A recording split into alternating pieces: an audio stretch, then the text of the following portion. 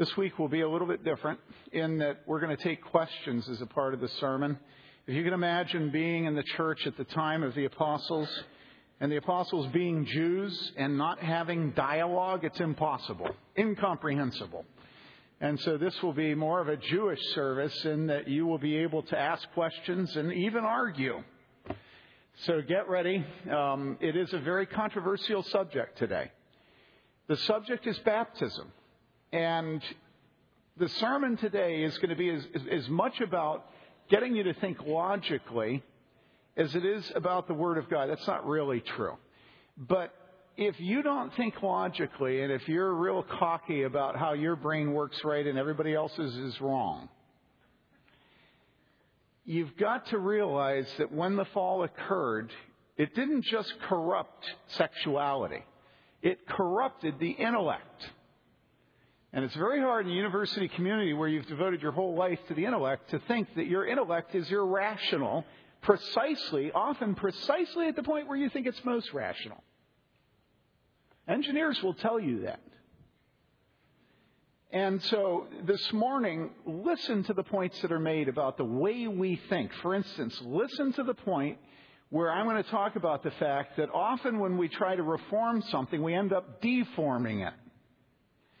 About often when we try to put away the bad use of a good tool, we also put away the good use of a good tool. Because we think if something can be used badly, then we should have nothing to do with it at all. Another thing that you need to understand as we go in today is that it is the modern habit to sacrifice the normal on the altar of the abnormal.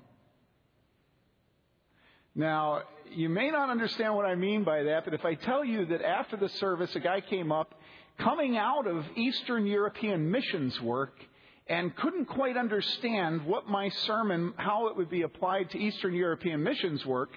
Well, Eastern European missions work is not the United States. The practice in Eastern Europe and its context is not the context we have here in southern Indiana. And so this sermon is going to be contextualized. And what that means is I'm not going to be preaching just in general, but specifically to us who are in America, who have inherited what used to be called evangelicalism and now is just called Christianity. And there are particular errors that we make today that I want to address. So if you're from Eastern Europe, sorry, but this isn't a sermon particularly for you, although its principles apply. So watch your brain this morning. Don't let it screw around with you, okay? Now, here's the text, Matthew 28. And no, this will not be the final sermon on the book of Matthew. Hey, listen, one of the commentaries I read last night actually said that he thought that it would be proper to have a full sermon on every word of the Great Commission. So we could potentially have years. Okay. Everybody's laughing, those of you that are new, because I've been in Matthew a long, long time. But the 11 disciples proceeded to Galilee, to the mountain which Jesus had designated. And when they saw him, they worshipped him, but some were doubtful. And Jesus came up and spoke to them, saying, "All authority has been given to me in heaven and on earth. Go, therefore, and make disciples of all the nations, baptizing them in the name of the Father and the Son and the Holy Spirit, teaching them to observe all that I commanded you. And lo, I am with you always, even to the end of the age." Now, this morning, we're going to have a couple of baptisms. And so this morning, I'm going to pull out the command that Jesus gave that the disciples were to go making disciples, and that one of the ways he mentions making disciples is baptizing them in the name of the Father and the Son and the Holy Spirit. So this is a sermon on baptism. Now, before I start, a warning. Many of you will take it personally this morning. My guess is that probably there were 7 people sitting up front in the first service, and at a point in the sermon, I asked them to raise their hands if an error that I'm going to preach against had happened in their life, and I said 3 of 7 of you are going to raise your hands, and 3 of 7 of them raised their hands. I don't know how many are here. Let's say there are 200. my guess is that probably over 100 of you will yourselves have fallen into the error I'm going to preach against this morning. So if you think that I know somehow about you, I probably don't. Specifically the two of you, it's not a sermon about you because this sermon was written before I've ever heard of you. Okay? She's going to be baptized this morning. All right, now, so take it personally instead of resenting it. In other words, trust that this sermon applies to you, to the practice of your life, but that I'm not being unfair in addressing you and I know your circumstances. That happens all the time. People come up to me afterwards and say, you didn't have to preach a whole sermon to me personally. And I say, I never even thought of you during the sermon. And the reason is that the Holy Spirit uses the Word of God to convict us. And so, be convicted, but don't get mad at me. Or if you want to, that's fine. But I've warned you. I'm going to read Acts 2:41. Jesus gives the Great Commission. A commission is what soldiers get from their officer. He gives the commission, and then immediately we have the day of Pentecost. At the end of the day of Pentecost, we have thousands added to the church. But what it says is that day when the first sermon was preached and the church began, it says Acts 2:41, so then those who had received his word, the word of God preached, were baptized. Were baptized. All right, don't worry, I won't yell the whole time. And that day there were added about 3,000 souls. So here's the pattern. Those who believed are baptized and added to the church. Now, if you have no beef with that, you can leave at this point. But many of you that think you have no beef with that actually do. So let's get into it. There's an awful lot in the New Testament about evangelism. There's even more about the family life of the newly planted Christian church from the first sermon given in Jerusalem on the day of Pentecost by the Apostle Peter. The New Testament records the working of the Holy Spirit through the apostles to plant churches across the Roman Empire. Now, how did it all start? At the conclusion of the Apostle Peter's sermon on the day of Pentecost, we read the people were convicted of sin and righteousness and judgment.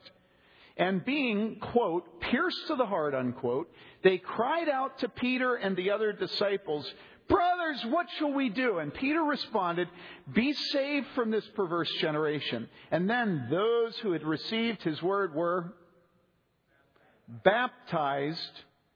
And that day there were added about 3,000 souls. Immediately, the pattern was established. Those who believed were baptized and added to the church. Now, note this carefully. Baptism is the first step a new believer is to take in obedience to Jesus Christ. We see it in the marching orders Jesus gave to his disciples, what we call the Great Commission. Go, therefore, and make disciples of all the nations, baptizing them in the name of the Father, the Son, and the Holy Spirit. We see it in the day of Pentecost. Those who received Peter's word were.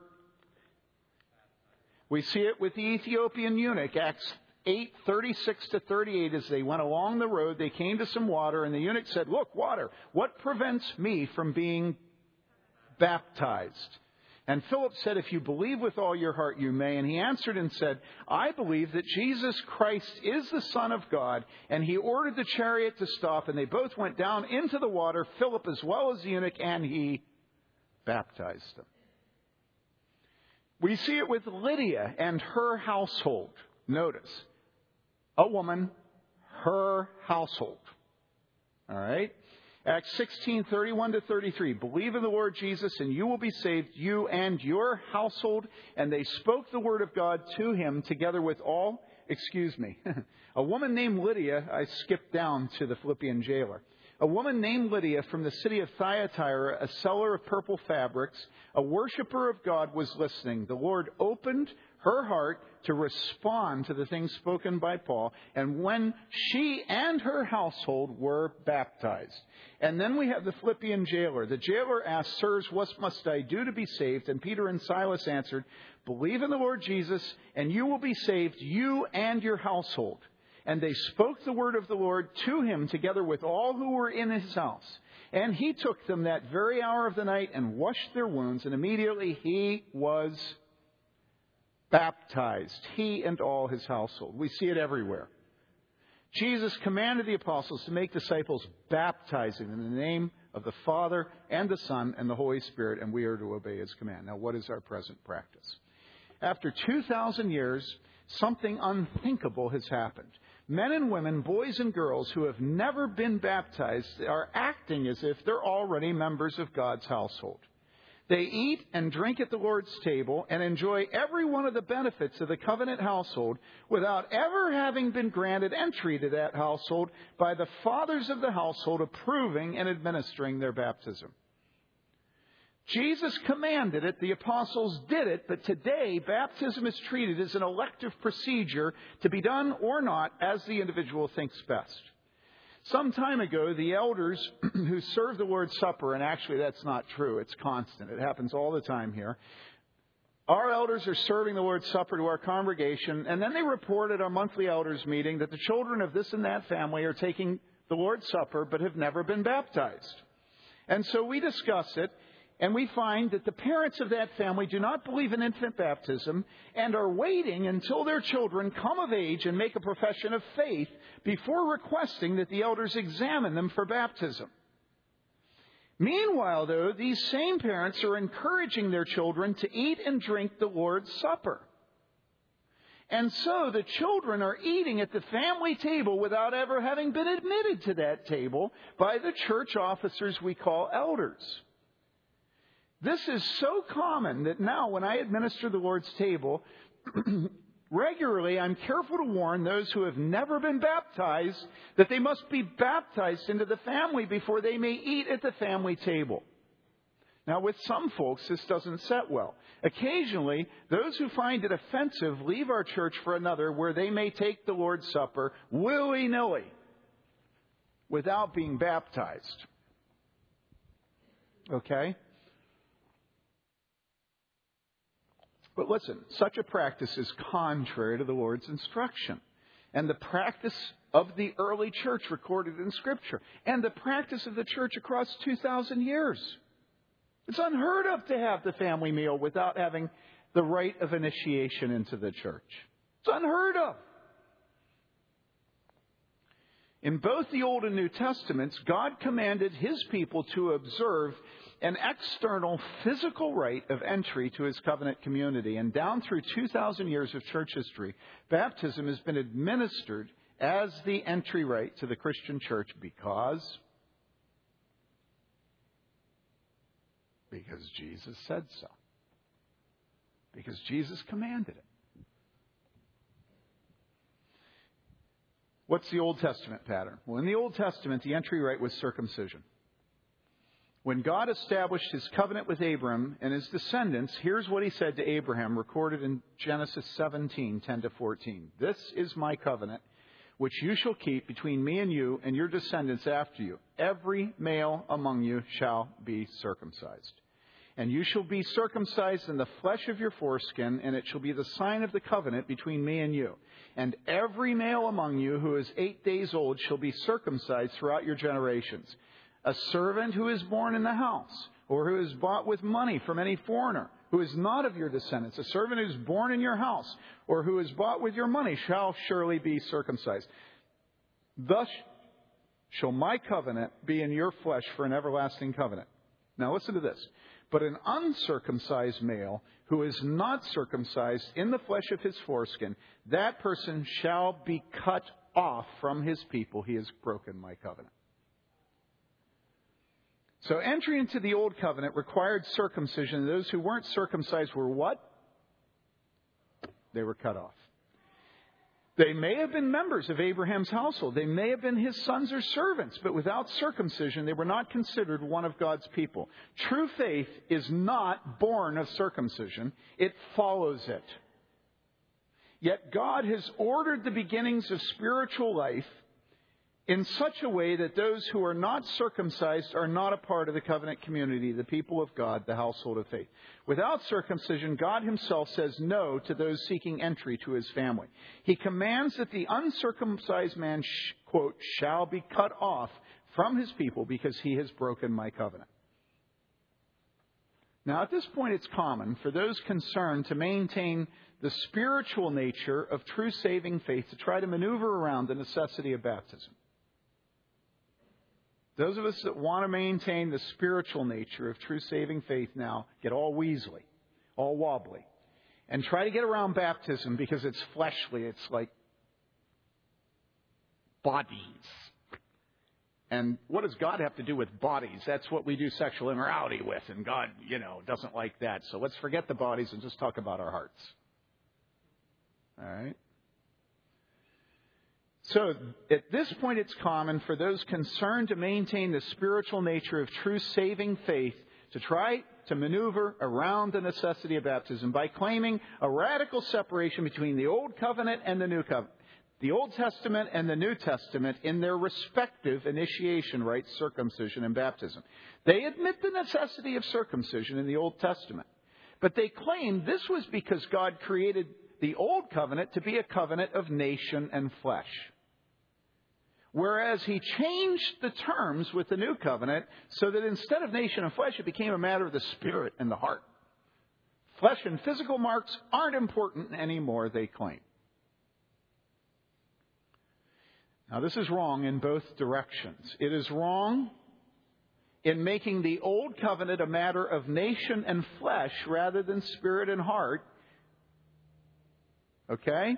But second, it's wrong in making the New Covenant a matter of spirit and heart and not of flesh.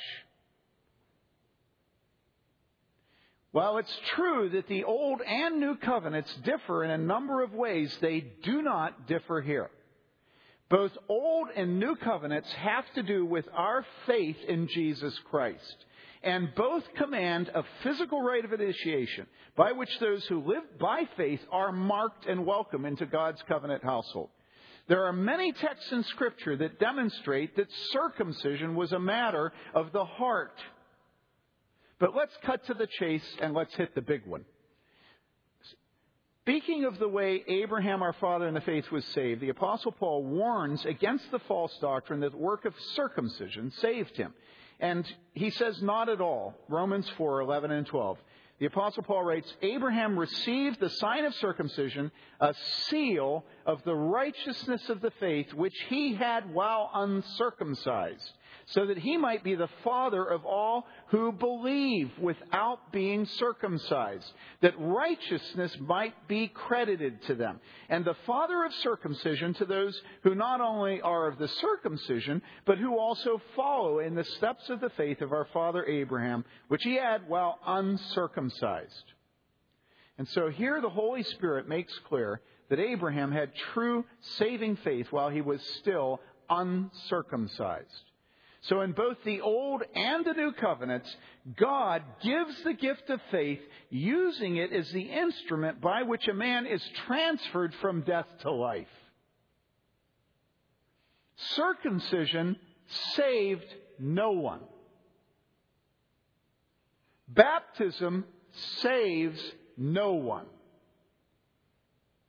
A man is justified by grace through faith, not by circumcision or baptism, which are works of the flesh and the law. The law never saved anyone, and marks of the flesh never saved anyone.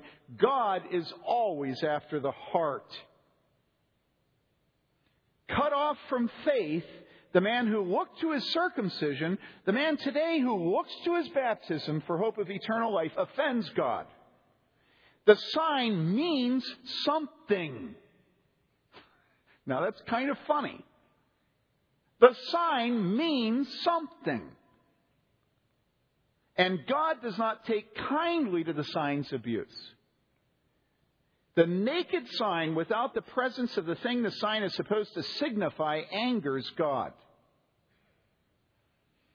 Consider this command given through the prophet Jeremiah, Old Testament, Old Covenant. Jeremiah 4:4, circumcise yourselves to the Lord and remove the foreskins of your heart.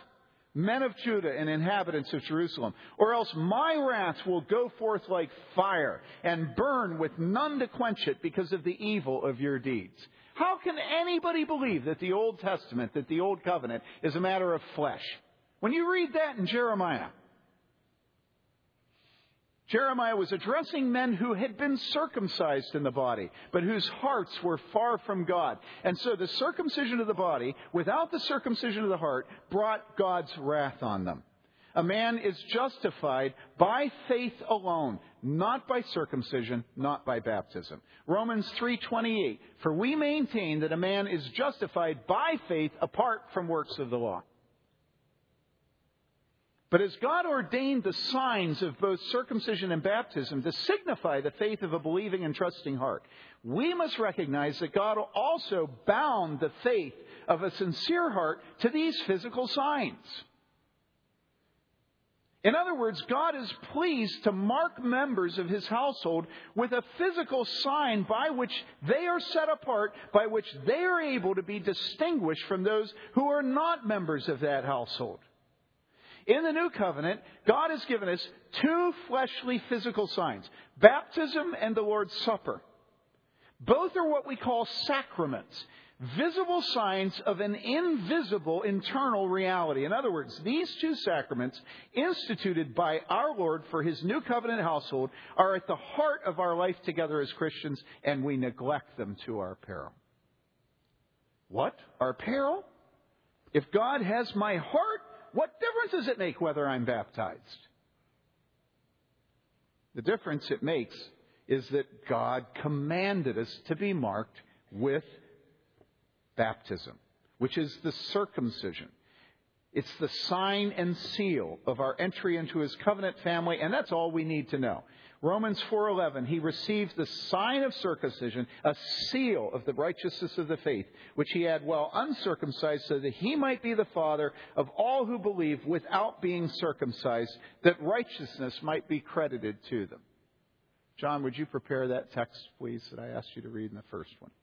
And so if we claim to have faith, if we claim to have true, sincere faith, and immediately rebel against that faith's first fruits everywhere recorded in Scripture, what good is our faith? Make no mistake, the man who comes to God trusting in Jesus Christ and yet refuses to be baptized into Christ's covenant household is a rebel against God. He may be rebelling out of ignorance, but he's rebelling nevertheless. True faith in the Old Testament was never lacking circumcision, just as true faith in the New Covenant is never lacking baptism. Faith alone saves, but true faith is never alone. And that's the great scandal to Bible-believing Christians today. Because, we're all about spirituality, by which we mean we're all about no accountability. Does this make sense to you? We all want to talk, and we all talk far beyond our experience, right? But we all talk far beyond our obedience. We sing songs and we give testimonies about how Jesus has my heart, and then we look at pornography. We sing songs about how we love Jesus, and then we refuse to be baptized. We sing songs about, trust and obey when we walk with the Lord, the light of His word. Trust and obey, for there's no other way to be happy in Jesus.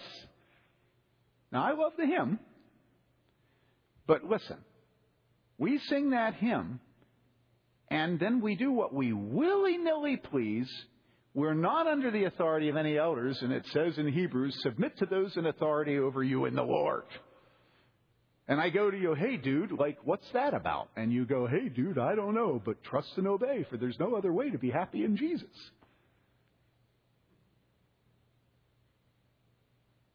Clear. the surest way to get even well-adjusted people in 21st century America to all of a sudden develop facial tics is to say the word authority. It's unbelievable.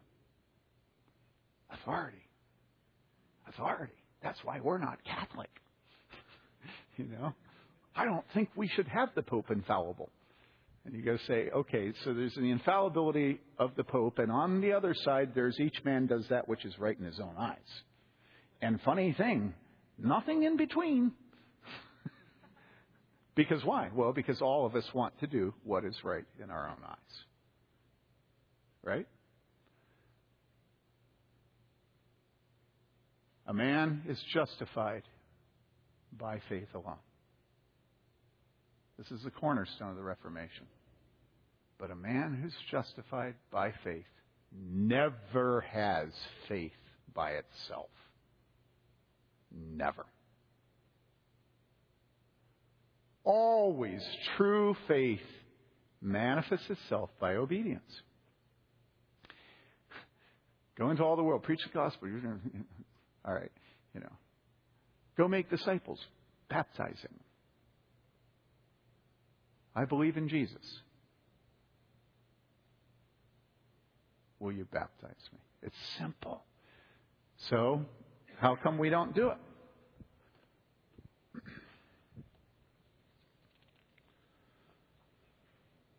Saving faith must always be accompanied by the marking of flesh by which a man is granted entry into God's household, the church. Old covenant and new, the people of God have been given saving faith in God's provision of righteousness through His Son, Jesus Christ. And always those given this faith were marked by the physical signs of circumcision or baptism. Would you read it, please, John? See to it that no one takes you captive through philosophy. This, by the way, is what text? Colossians 2:8-12. Go ahead, please. See to it that no one takes you captive through philosophy and empty deception, according to the tradition of men, according to the elementary principles of the world, rather than according to Christ. For in Him all the fullness of deity dwells in bodily form, and in Him you have been made complete, and He is the head over all rule and authority. And in Him you were also circumcised with a circumcision made without hands, in the removal of the body of the flesh by the circumcision of Christ, having been buried with Him in baptism, in which you were also raised up with Him, through faith in the working of God, who raised Him from the dead. Thank you, John. Now, you all heard it. The Holy Spirit puts in a parallel construction the Old Covenant initiation rite of circumcision and the New Testament initiation rite of baptism. The Holy Spirit puts them in a parallel construction. Now, to what degree are they the same and to what degree are they different? Okay? They're the same in that they're both initiation rites. They're the same in that they both point to a spiritual reality. They're the same in that they're both physical, right? But they're different. And they're different in that in the Old Testament, what we have is a certain mark that is unable to be given to half the human race, to put it delicately.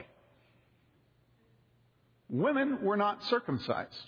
In the New Testament, Lydia was baptized. Discontinuous. Old covenant, one thing. New covenant, another thing. Now, we can begin to have a huge argument here. Because Edwards says that the most difficult problem of theology is the degree to which the Old Covenant and the New Covenant are continuous or discontinuous, are characterized by continuity or discontinuity. And in this church, the most notorious thing that we argue about is whether or not children who were included in the covenant sign in the Old Covenant, children were circumcised, should be baptized in the New Covenant. About half of us think they should be baptized, and about half of us think they shouldn't be. Right? But you know something? That's not the problem today. And it's the mark of wisdom that you fight the battles of today rather than the battles of yesterday. Today, the problem is each man does that which is right in his own eyes. The problem today is we have people taking the Lord's Supper who have never been baptized and who are not submitted to any elders of any church.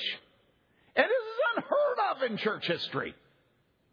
Anabaptist, Lutheran, Reformed, Presbyterian, Roman Catholic, unheard of in church history.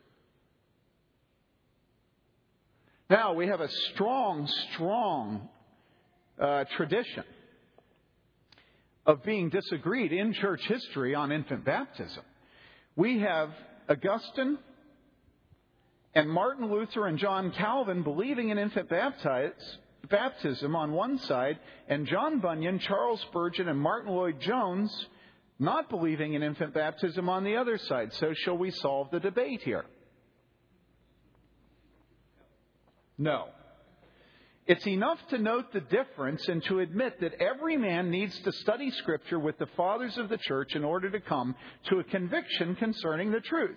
If following our study we conclude that, like circumcision, baptism is to be administered to believers' children, then we'll bring our household with us to the waters of baptism. But if we conclude that this is a place where the new covenant differs from the old, and that baptism is only to be administered to those who themselves believe and not to their children, we will come to the waters of baptism with only the members of our household who join us in saving faith and not our children. Every one of us should come to a firm conclusion on this. It does matter. How we raise our little ones in the Christian faith is of great import. We love our children and desire nothing as much as the salvation of their souls. Regardless of our conclusion on the matter of infant baptism, though, we should never throw our hands up in confusion or despair, thinking baptism doesn't matter. We should never come to the position that God no longer cares about initiation rites, about physical marks of the body, and that now the only thing that's important is what a man believes, what he thinks, and what he feels in his heart. Because that's a sure prescription for, well, it's not a prescription for anything. That's a sure reality of what we all are today. Note carefully, without circumcision, a man could not enter the temple to participate in temple worship. It's the same with baptism. The man or woman who isn't baptized must not be allowed the privileges of membership in Christ's church, particularly eating and drinking the Lord's Supper. Jesus' command is clear. New believers are to be baptized. The practice of the apostles is clear. When men and women believed, they were baptized. The Christian life started with baptism, and not until new believers were baptized were they a part of the church, the household of faith. So all Christians who fear God and honor His Word agree on this. Without baptism, a man is outside the church of the living God. With baptism, a man is inside the church of the living God, the household of faith. And we must bring our practice into obedience to the Scriptures in this matter. Here is the biblical pattern. First, a man is given faith in the death and resurrection of Jesus Christ. Second, the man obeys his Lord Jesus and asks to be baptized with or without his children, depending on whether he believes children are properly the subjects of baptism. Third, having been baptized by the pastors who stand in the place of the elders who have authority over the sacraments because of the heads of the household, all right, the man is welcomed to the family table, the Holy Supper of our Lord, where we eat and drink in remembrance of Him. Now, this isn't complicated, is it? And so why have we turned away from baptism? Why aren't we doing it? Why have we rejected Scripture, the practice of the New Testament church in 2,000 years of church history? This section is called When Reforming the Church Becomes Deforming the Church. If the Bible is clear and saving faith is always accompanied by baptism, how have we gotten to the point where our churches are filled with children and adults who eat the family meal without ever having received the rite of initiation, the physical sign and seal of family membership? Attend worship services and look around when the Lord's Supper is served. If you're in a normal, evangelical, Bible-believing church, you'll be surrounded by children and adults who have never been baptized but are eating and drinking the Lord's Supper. It is our habit to throw the baby out with the bathwater, and the current practice of baptism is a perfect example. Some years back, I'd taken a call to a new church and noted soon after beginning the work that this was the church I formerly served here in Bloomington. Soon after taking that call, I observed that some in the church were coming to the Lord's table without having been baptized. At that time, I had never heard of such a thing. I could not figure out why it developed. And I began teaching the congregation that baptism came first. And after a few months, the founding pastor of that church returned for a visit. We spent a couple hours at our home in our living room talking, me asking his counsel, getting the history of his leadership in the church. And at that time, I asked him, he was a faithful shepherd who loved his sheep with a great heart. But on one matter, as I talked to him, I saw that I'd have to take a different tack. Near the end of our conversation, I told him I'd noticed a lack of conviction concerning the biblical basis of baptism among the people of the church, and I wondered why. He responded by pointing out how common the belief in baptismal regeneration was in this area, particularly among Protestants of the Christian church denomination, so popular and predominant in this part of the country. Freely, he acknowledged that in order to oppose that error that baptism saves you, that you can't be saved without baptism, right? That he had de-emphasized baptism and sort of relegated it to a minor position in his preaching and in his practice. Sadly, this is quite common today. Many who have grown up within denominations that believe and teach that baptism saves a man later react against this error and neglect baptism entirely. This is no way to reform the church. The improper use of a good thing does not invalidate its proper use. Neglecting baptism does not protect it. Rather, it does inestimable harm to those souls who are thereby denied entry to Christ's church. And looking around, we can see many errors of a similar nature. People teach that church membership saves a man. And so we reform the church by abandoning church membership. People teach that church members should submit to every command their pastor or elders gives them, no matter how little resemblance those commands bear to the practice of the New Testament. And so we reform the church by denying the authority Jesus delegated to church officers, making sure our officers never command anyone to do anything. People teach that the Lord's Supper is a converting ordinance, and so we reform the church by only celebrating the Lord's Supper every 3 months. People teach that good works earn a man entry to heaven, and so we reform the church by speaking only of grace, and we smear any emphasis on good deeds as legalism or works salvation. People teach that women are called to be pastors and elders, so we reform the church by not allowing women to do anything other than provide food for the potlucks and work in the nursery.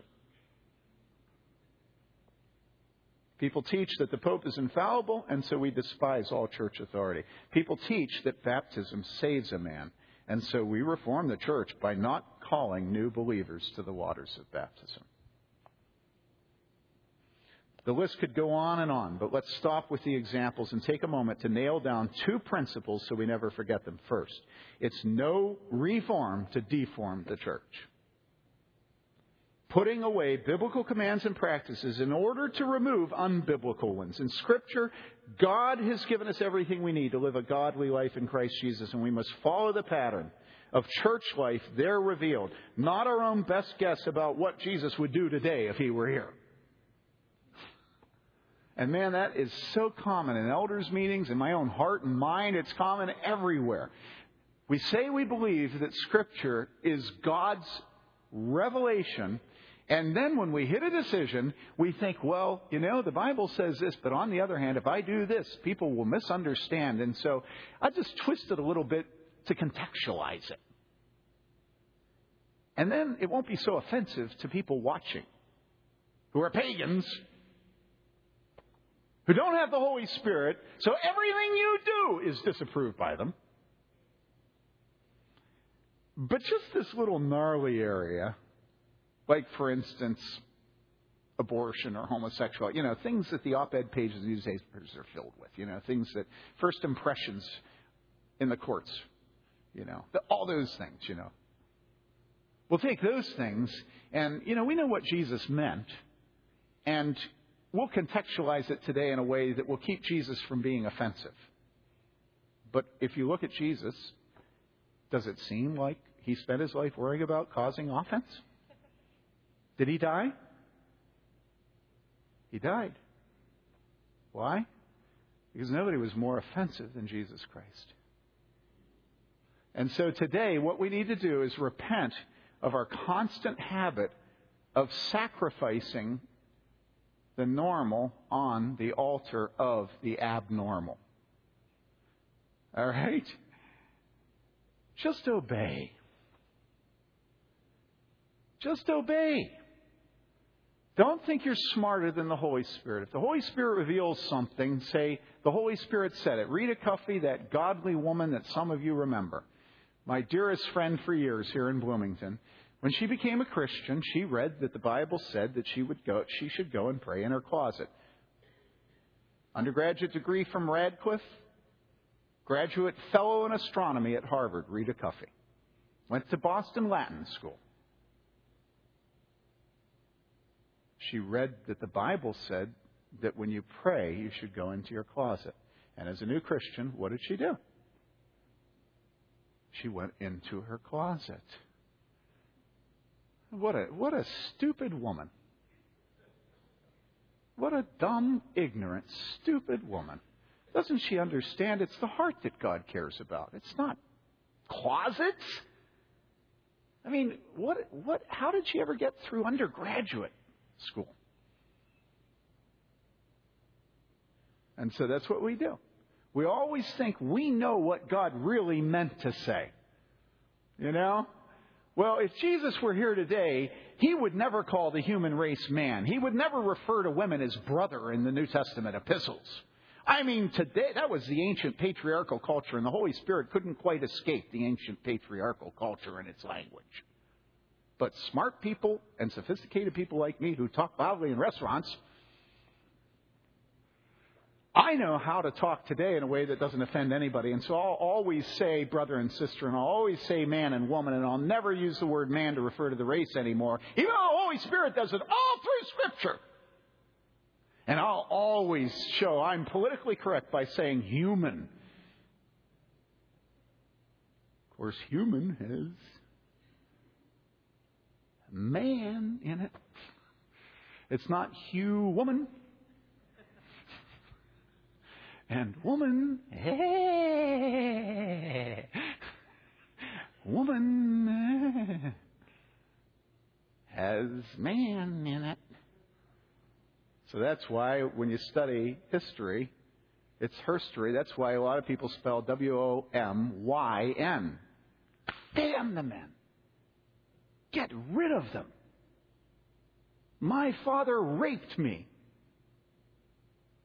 And God could never have anticipated the pain that I've suffered at the hands of men. And that's why Scripture's language is offensive to me. I will not pray to God the Father because fatherhood is not nice. And so people today are baptized not in the name of the Father, Son, and the Holy Spirit, but in my old denomination, many of the children are baptized in the name of the Creator, Redeemer, and Sustainer. And so we fall back into the ancient modalist heresy, where instead of the Trinity being three persons, it's three ways of relating to man. The ancient church was smart. They condemned it. We're stupid, and we embrace it. Why? Because we hate fatherhood. We hate authority. And so again and again and again, people who are abnormal, it is still abnormal for women to be raped by their fathers. We sacrifice the normal on the altar of the abnormal. And we turn away from the clear commands and language of Scripture, thinking we know better than the Holy Spirit.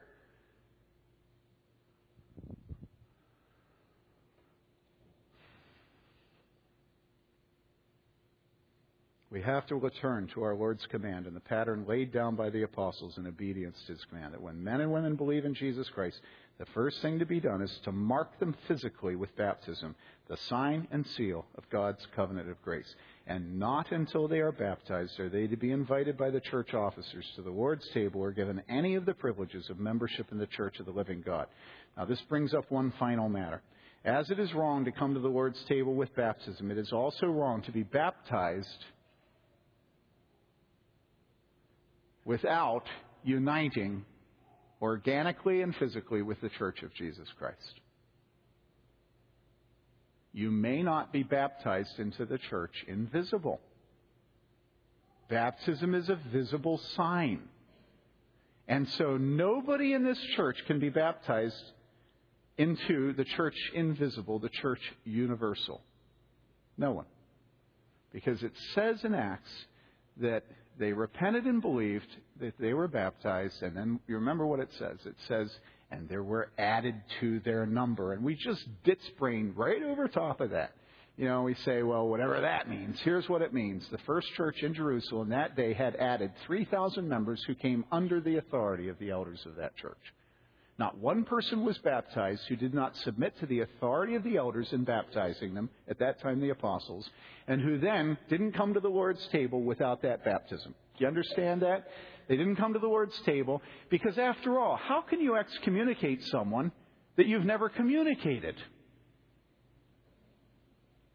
And who's supposed to excommunicate someone? Now, that's the end. That's it. That's the sermon. And now it's time for questions. And the harder they are, the happier we'll be. First, I believe John has one. Then Michael has one.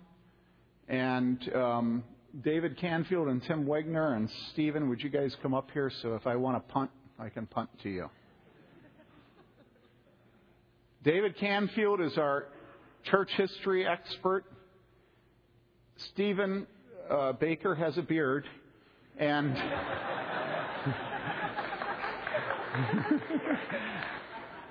and Tim Wegner and I are blood brothers who've been here from the beginning. And he's Baptist and I'm Presbyterian. So now, let's go ahead.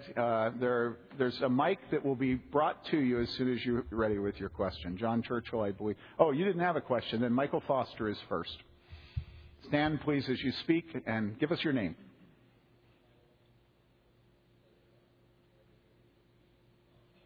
Sound like it. Is this on? You guys can hear me? Okay. Right up to your mouth. Right up. Here. All right. Welcome to Bloomington. Michael has moved as of today. Go ahead. Tim, in my background, I came from Calvary Chapel, out of Jesus movement, and it's really common for just anyone that's part of a church to baptize each other. Yes. So usually it'll be a bunch of people at a pool but it's not the elders, but it certainly is a community thing. So for someone that's been baptized by just, some other Christians, should they get rebaptized, or how does that play out, All right. Well, much of the last week has been spent debating that issue in the Board of Elders. Stephen, why don't you answer that? Actually, the Board of Elders is somewhat split on this issue.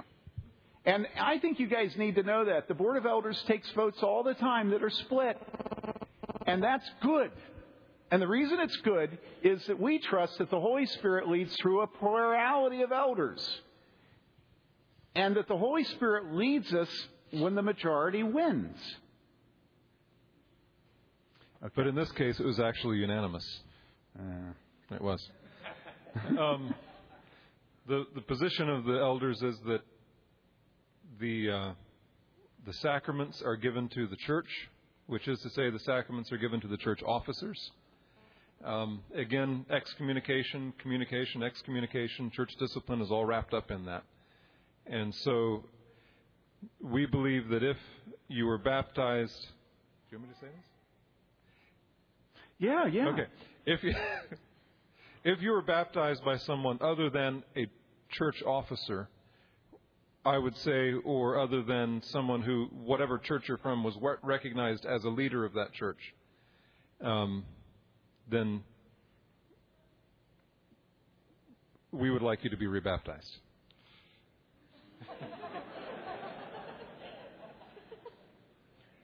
What we're disagreed over, I should clarify what we're disagreed over. What we're disagreed over is whether or not Roman Catholic baptism is a valid baptism.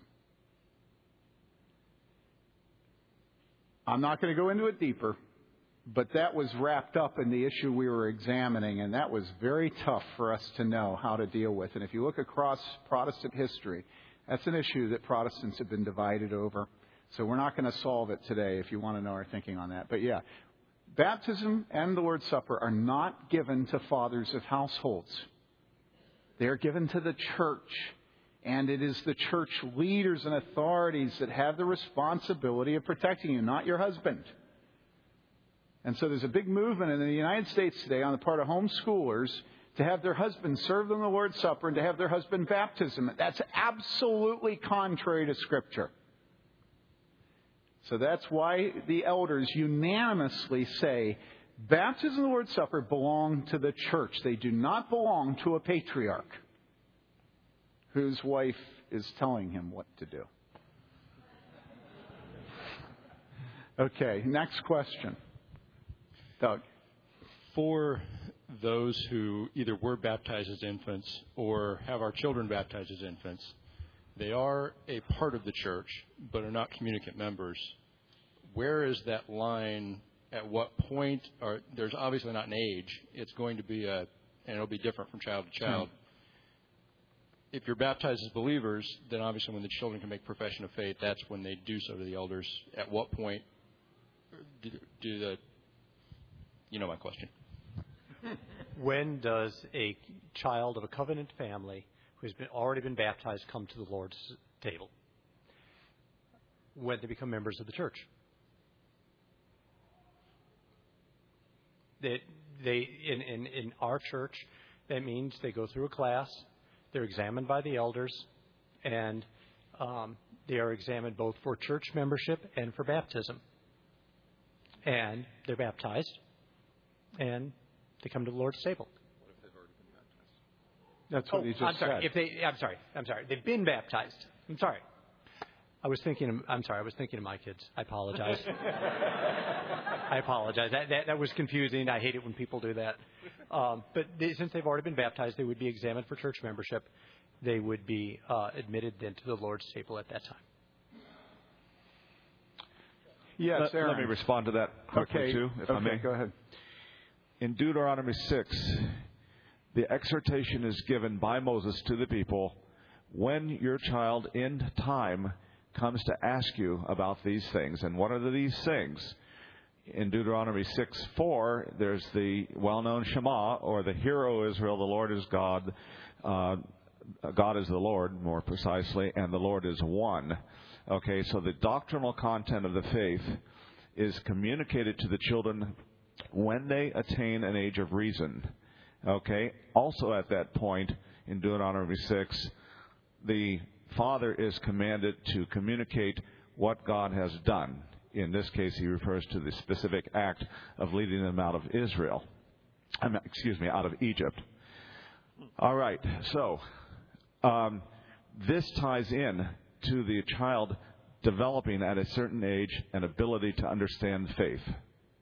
Okay, at that point, the Israelites were instructed to circumcise their heart. That command is given, I believe, in Deuteronomy 10.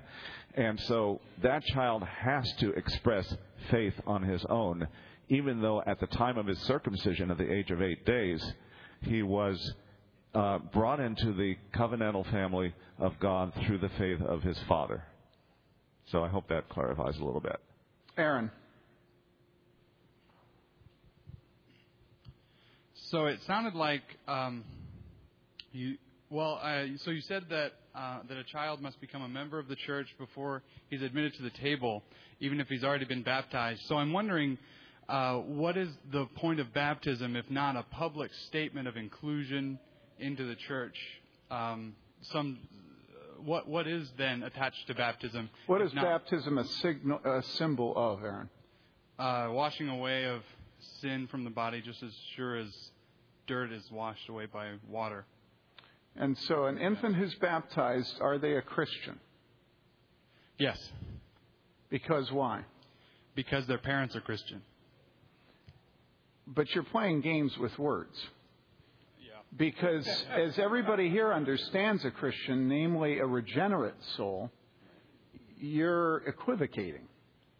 And you're using Christian to refer to people who are in a covenant family. Nobody here would ever have any idea that's what you meant. Now, push me. Go ahead. Come back at me. Well, so the question stands. The question's a good one. Keep going. Into what are they baptized, if not the covenant family, and who is admitted to the table, if not the covenant family? All right. So our children who are baptized into the covenant family? Yes. Because they're covenant children. So to what degree is regeneration and membership in the covenant family the same, and to what degree is it different? Also... Wait. You asked the question. Let me answer it. There are some aspects which are the same, but some aspects are different. You yourself said that baptism does not regenerate and that child cannot be said to be regenerate because that child is baptized. So that's different. On the other hand, you can teach that child to pray to God as Father because they're a member of the covenant community. Are you all with me on this? And so there's some things that are different, some things are the same. Now, here's an interesting thing. Because Baptists don't believe that children are members of the covenant community, they teach their children not to pray to God as Father. Now, that's a joke. What we don't want to admit is that there is almost identical practice in this church anyhow between Paedo-Baptists and Credo-Baptists in terms of how they treat their children. I asked recently somebody here, I don't remember who it was, but it was one of the people that doesn't believe in baptism. I said, would you be willing to have the elders of this church discipline your children? And he said, yes. Weird. They're not members of the covenant community. They don't have any right to have church discipline. And yet our elders discipline Baptist children all the time. Primarily Baptist children. Yeah.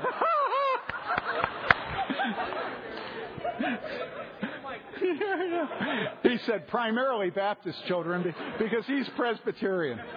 The others don't need it, of course. Okay, now we'll give you one more follow-up. Get to the issue of Paedo communion because that's what you want to get to. Right, yeah. I'm saying that if a child is baptized into the covenant, he ought to take the covenant meal, so it seems. I'm sympathetic with that idea. So in the Reformed world today, in Protestants, there are many churches that practice what's called Paedo communion, which is the children are baptized as babies, and as soon as they're able, they take the elements at the Lord's Supper. All right? And that's a church that Aaron comes from with his wife, Crystal. All right? Now, at this church, we do not allow that. Why? David? Well, maybe Stephen, you should go back up.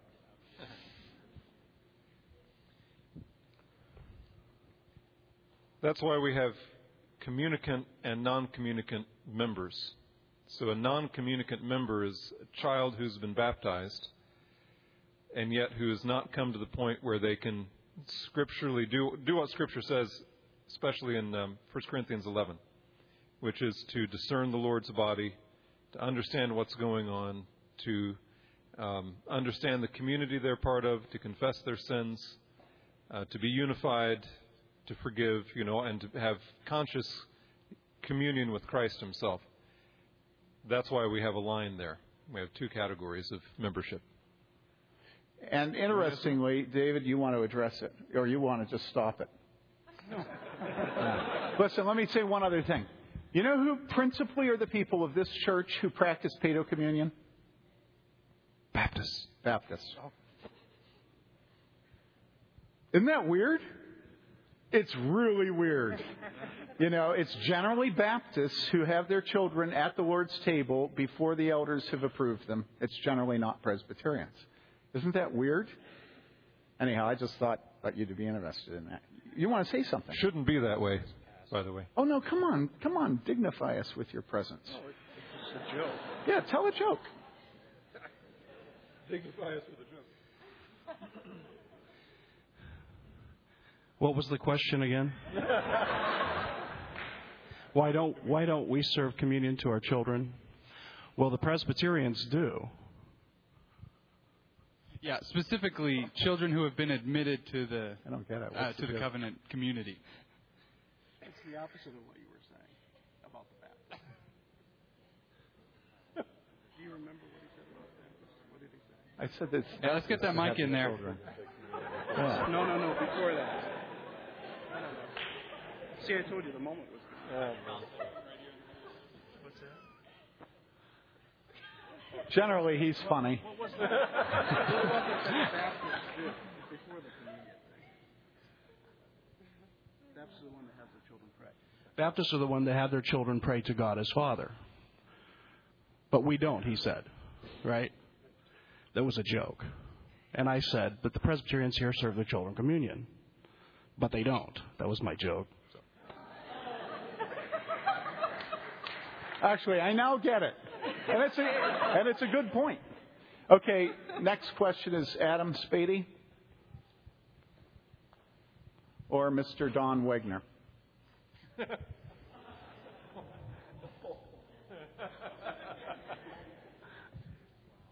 Why do we have classes and elder examinations when the pattern we see here is often preaching, baptism, addition, all in one fell swoop?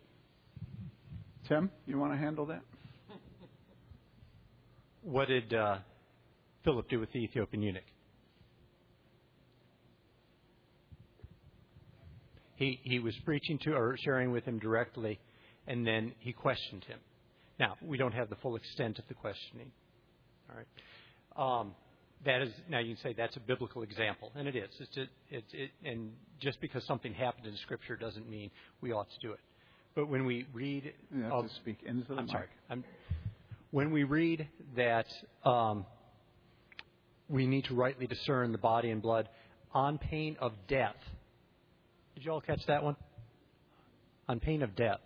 The Lord's Supper is not something to be done lightly, because it says, for this reason, many of you are sick and weak, and a number of you have fallen asleep. And that isn't because they were bored in the sermon. Okay? So we try to discern, does this person rightly discern the body and blood of Christ? It is part of protecting the congregation from themselves and from their own presumption. You might say the church has practiced a number of things throughout, not the history of the church has practiced a number of things throughout history. There are times that the church has had baptism once a year on Easter, and that was it. And if Easter Eve, I think. Easter Eve? I think it was okay, Easter Eve. I'm standing corrected, Easter Eve. But it was once a year. And if you became a Christian 2 days later, you needed to wait. Okay. We tend to try to group them pragmatically so that we can have the watering trough brought out.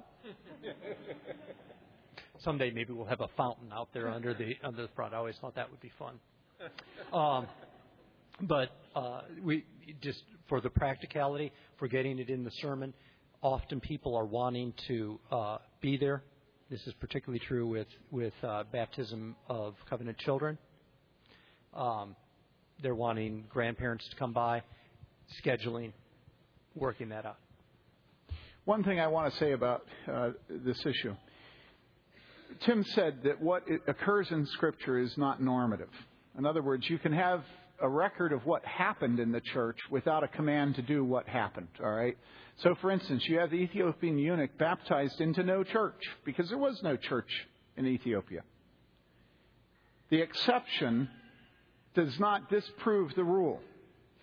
And what you'll see is that baptism is always combined with preaching and teaching. In the Great Commission, it's combined so that Calvin actually says on this text that you can't have baptism without preaching and teaching. And so what the church did over time is the church lengthened the period of teaching and preaching for people who were going to be baptized so that it became people that were being catechized, okay? But remember this. Everyone who was baptized on the day of Pentecost, everyone, immediately had what identity in the city of Jerusalem? What identity? Christian, but what identity? They were absolutely the scum of the earth. In America today, and in fact the whole Western world, the whole Northern Hemisphere, if you're baptized today, that means that you become a better American. Now, it's changing, but it's still that way. And so partly the reason that there should be a period of time is that today you're not signing your death warrant when you're baptized, the way Buddhists are, the way Muslims are. And so my inclination, if I was in an Islamic country, would be to just immediately baptize them so that they don't have a time to get cold feet and to get afraid. They've gotten to the point where finally they're willing to be baptized, do it. Whereas in America, my inclination would be to never baptize anybody. Now, you know I don't mean that, but you get the point. Okay. Could I draw a distinction that relates to Adam's comment here, too? As far as early church practice went, and we're talking about the first several centuries of church history, the church viewed baptism with such importance as an admission into the visible church, which, of course, indicated a spiritual admittance to the church invisible, that the practice of the early church for first several centuries was that you did not participate in the church service in certain aspects of it unless you were baptized. It was fine to hear the preaching of the word. That was appropriate for non-baptized persons.